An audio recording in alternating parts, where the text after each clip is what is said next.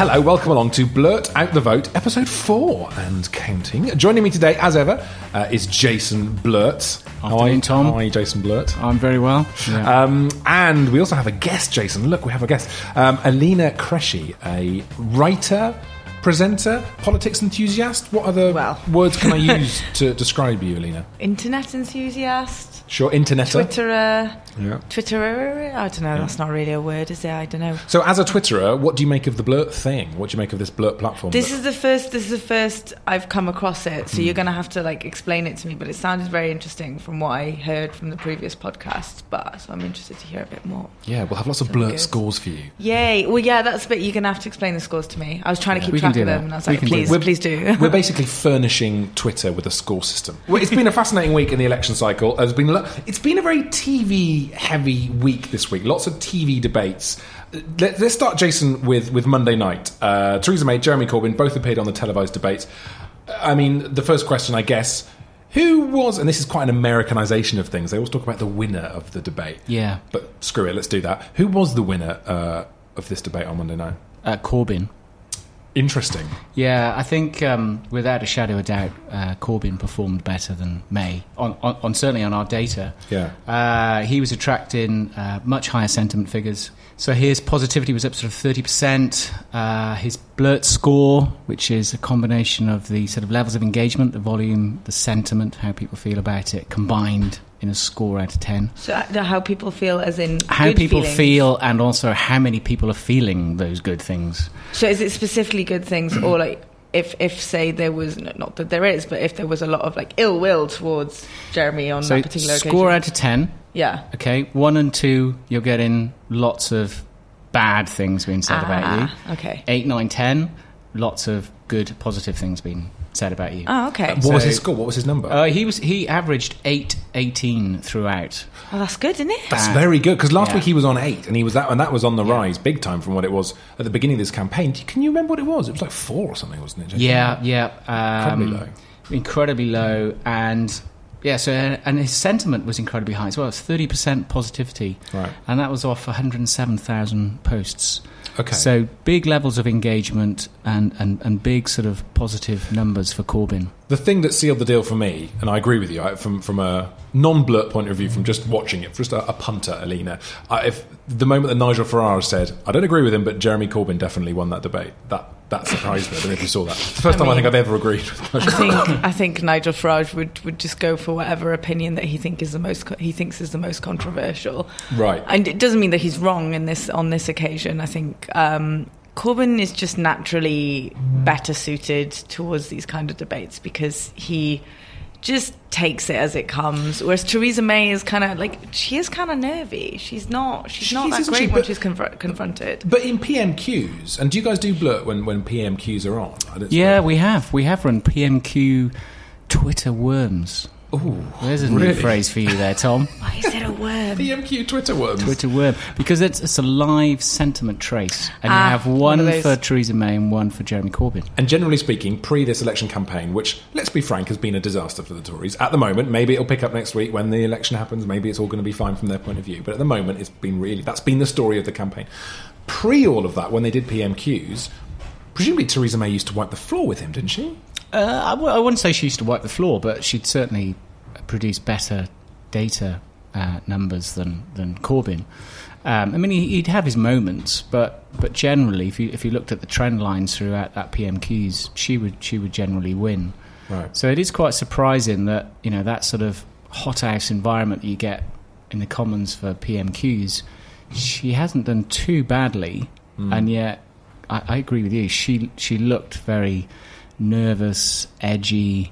Paxman made her sweat towards the end. She certainly wasn't relaxed, whereas I think Corbyn was. And I mean, the litmus test for me, aside from the data, was coming across 2 tweets from Alistair Campbell, who, let's be fair, probably is not Corbyn's biggest fan. I mean, he's the antithesis of Corbyn. And he said he did it okay. So that's like when an enthusiastic dad says, not bad. Yeah. I was like, I'll take that. So I think Corbyn will probably take that one. Alina, do these TV debates, and there is so much of them going on at the moment, do you think they make a difference to how people vote?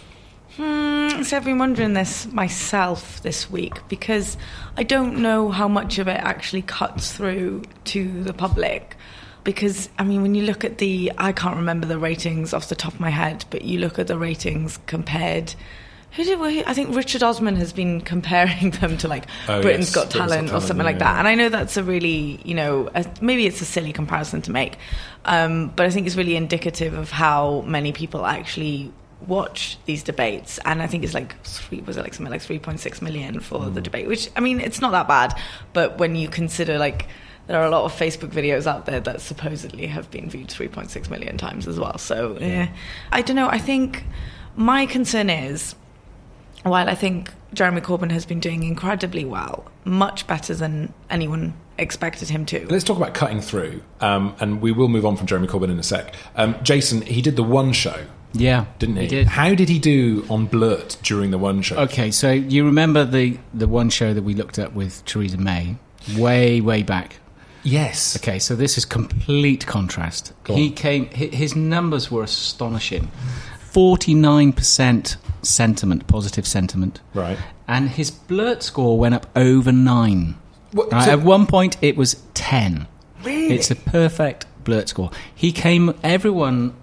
I didn't find a negative tweet. I was delving through, looking at each individual post, thinking these numbers are ridiculous. And the positivity shown towards him was astonishing. Yeah. It was the manhole covers, wasn't it?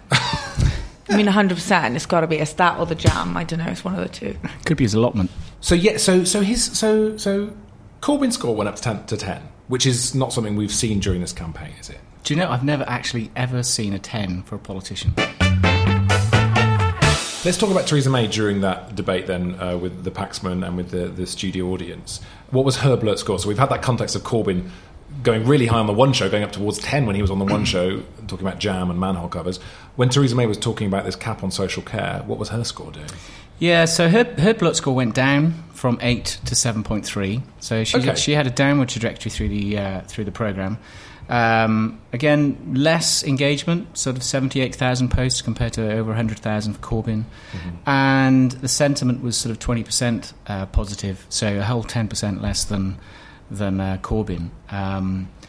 And lots of people talking about it being boring, drifting off.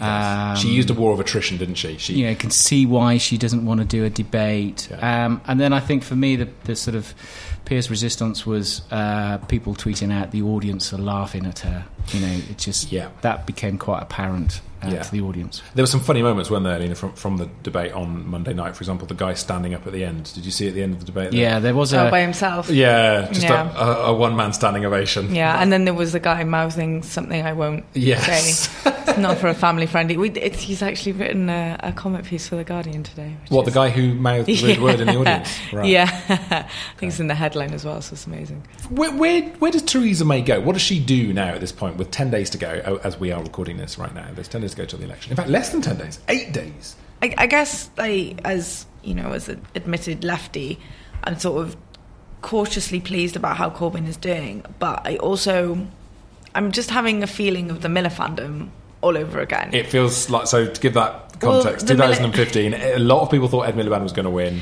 Well, no, they didn't think he was going to win. They thought it would be a hung parliament, and lots of people... it was a really, really funny trend of these teen girls who thought that Ed Miliband was kind of hot. I mean, they're not wrong. And great. I mean, you look at his Twitter now, and you just know, they were onto something. And he's very funny now, Ed Miliband. He's hilarious. Let's talk about Ed Miliband on Blurt. How does he do? Do you ever score him? Because he gets loads of retweets now. He's funny. If only he was that funny, you would say from a left point of view. I know. We haven't been tracking him for a long while now, but I come across some of his tweets sometimes appear in my feed, and I think, why did you not do this? Where's this? Because you get managed, and I think the thing with Corbyn is because he's really resistant to that. I think that's part of why he's maybe fared a little bit better at times, because I think he's a little resistant to the traditional trappings of politics. I mean, I'm guessing, to be honest, because I don't know Jeremy Corbyn personally. He might just be unmanageable. Well, I don't know. I mean, I think he's just more natural, and Ed Miliband maybe didn't feel that he could be natural. He just didn't do it, and now he's sort of been unleashed. But anyway, that everyone thought the Miller fandom was a sure sign. So it was all these teen girls who thought that Ed Miliband was great.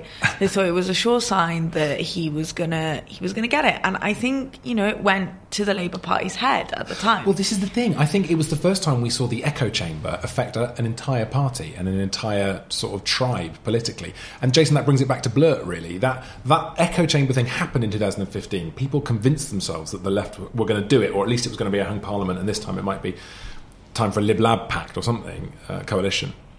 And it didn't happen. In some style, it didn't happen.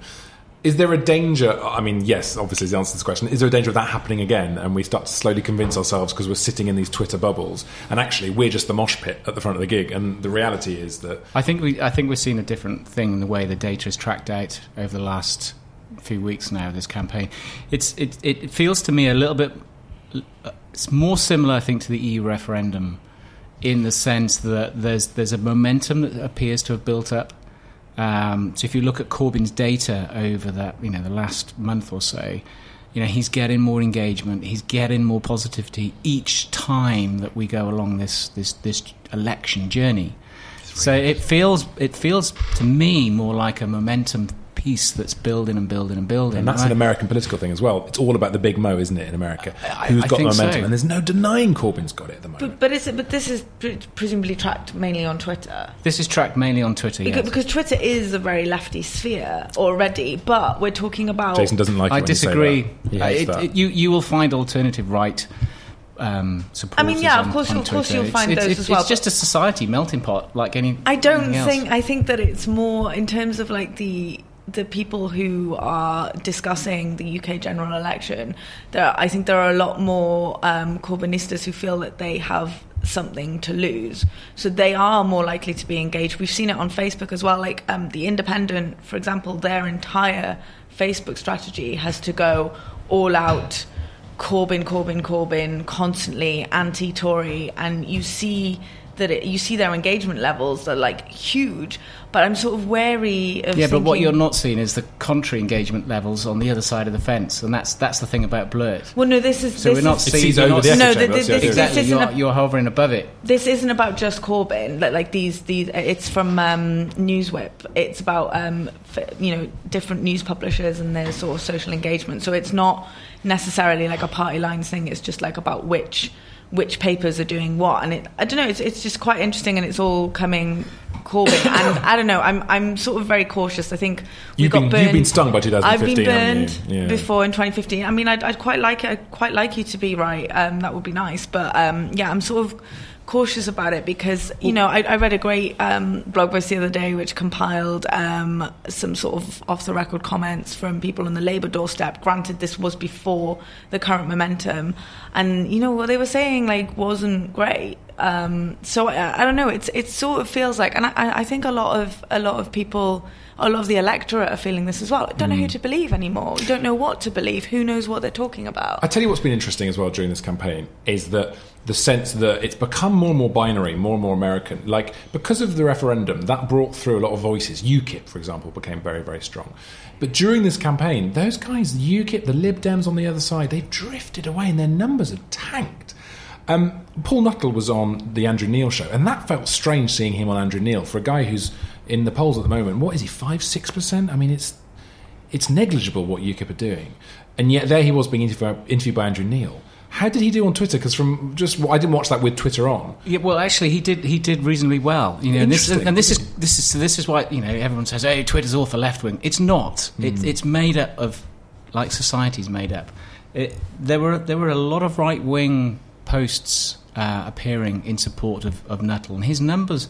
He did all right. He did sort of 23% positivity. His Blurt score went up to a 7. Right. That's the highest it's been, isn't it? He had sort of 4,000 or 5,000 posts during the half hour of the show. Yeah. He did attract that right-wing persona, if you like, that came out and were very vocal on Twitter at the time. Does your model take into account like bots? For example? Yeah, we eliminate bots and spam because otherwise you don't get it. We can identify bots and spam within the system. They tend to operate on a programmatic basis. So, they'll push out X number of tweets every day or every couple of hours. So you can write little algorithms. We have little algorithms that work on probability factors of, what's in their profile, how many times they've tweeted, so on and so forth. So you can discount them, basically. We can discount them. I mean, something I've definitely found interesting, mainly looking in America, is not just bots. It's like accounts that are, manned still by humans, but sort of portraying themselves as certain members of certain parties. I don't know how much of an effect it has on online discourse. It's something I'd quite like to look into, to be honest, and research it, because ever since I saw those indie numbers, and I'm not just saying this because The Independent is a competitor and I'm jealous of their Facebook likes, although maybe no, I'm kidding. No, we couldn't do the same sort of strategy as they've gone for. Right. But ever since I've seen that, I don't know, it's quite interesting, because there's certain things around how certain groups behave depending on where their sort of chosen political party is in the election. Yeah.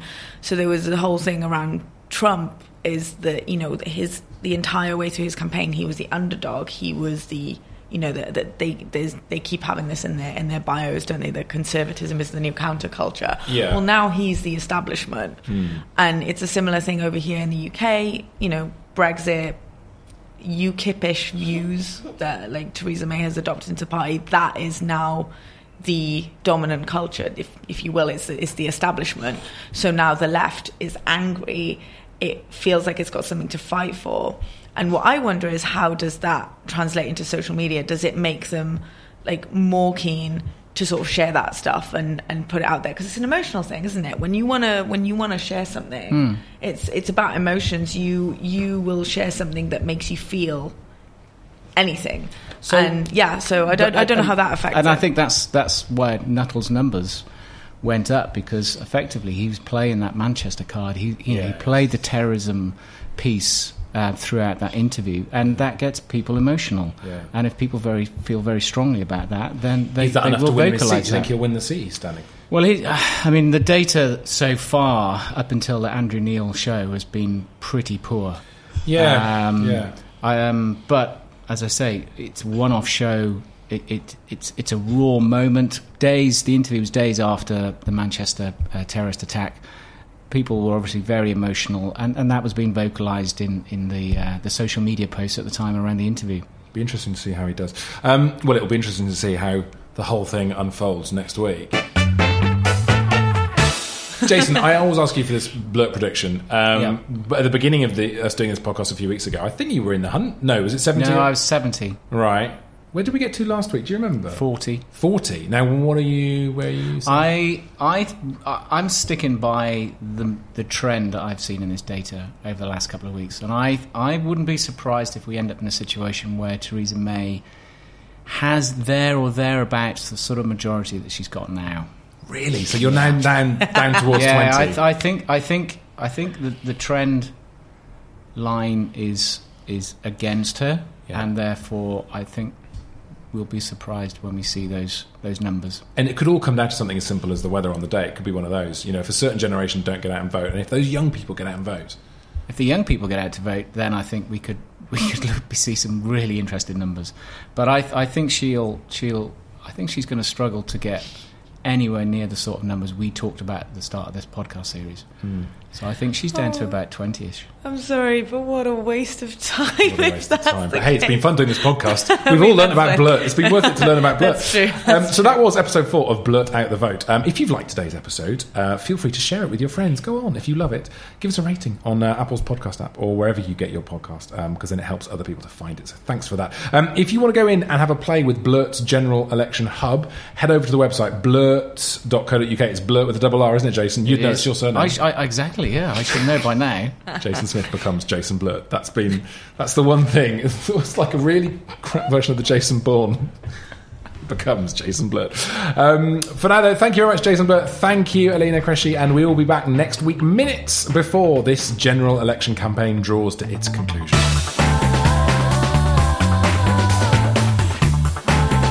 Blurt Out the Vote is a Bengo Media production.